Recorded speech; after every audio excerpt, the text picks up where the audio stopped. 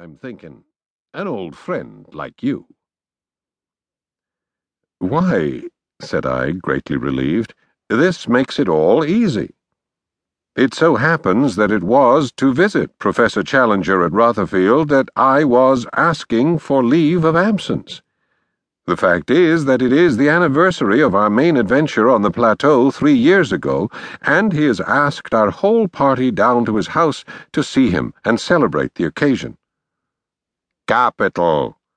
cried McArdle, rubbing his hands and beaming through his glasses. "Then you will be able to get his opinions out of him.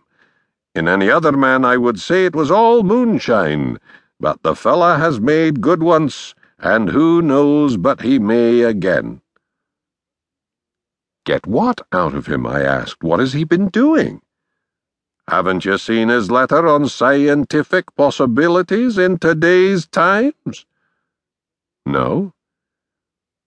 McArdle dived down and picked a copy from the floor. "Read it aloud," said he, indicating a column with his finger. "I'd be glad to hear it again, for I am not sure now that I have the man's meaning clear in my head." This was the letter, which I read to the news editor of the Gazette. Scientific Possibilities. Sir, I have read with amusement, not wholly unmixed with some less complimentary emotion, the complacent and wholly fatuous letter of James Wilson MacPhail, which has lately appeared in your columns upon the subject of the blurring of Fraunhofer's lines in the spectra both of the planets and of the fixed stars. He dismisses the matter as of no significance. To a wider intelligence, it may well seem of very great possible importance, so great as to involve the ultimate welfare of every man, woman, and child upon this planet.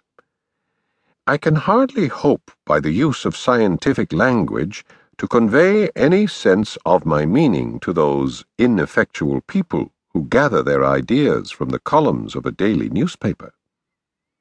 I will endeavor, therefore, to condescend to their limitations and to indicate the situation by the use of a homely analogy, which will be within the limits of the intelligence of your readers.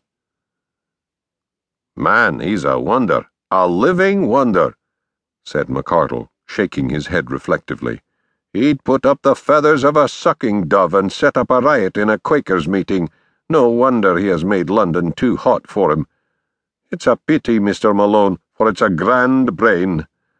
Well, let's have the analogy." "We will suppose," I read, "that a small bundle of connected corks was launched in a sluggish current upon a voyage across the Atlantic.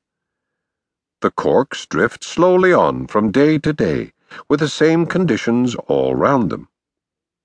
If the corks were sentient, we could imagine that they would consider these conditions to be permanent and assured.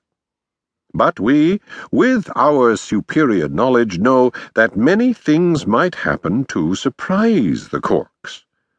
They might possibly float up against a ship, or a sleeping whale, or become tangled in seaweed.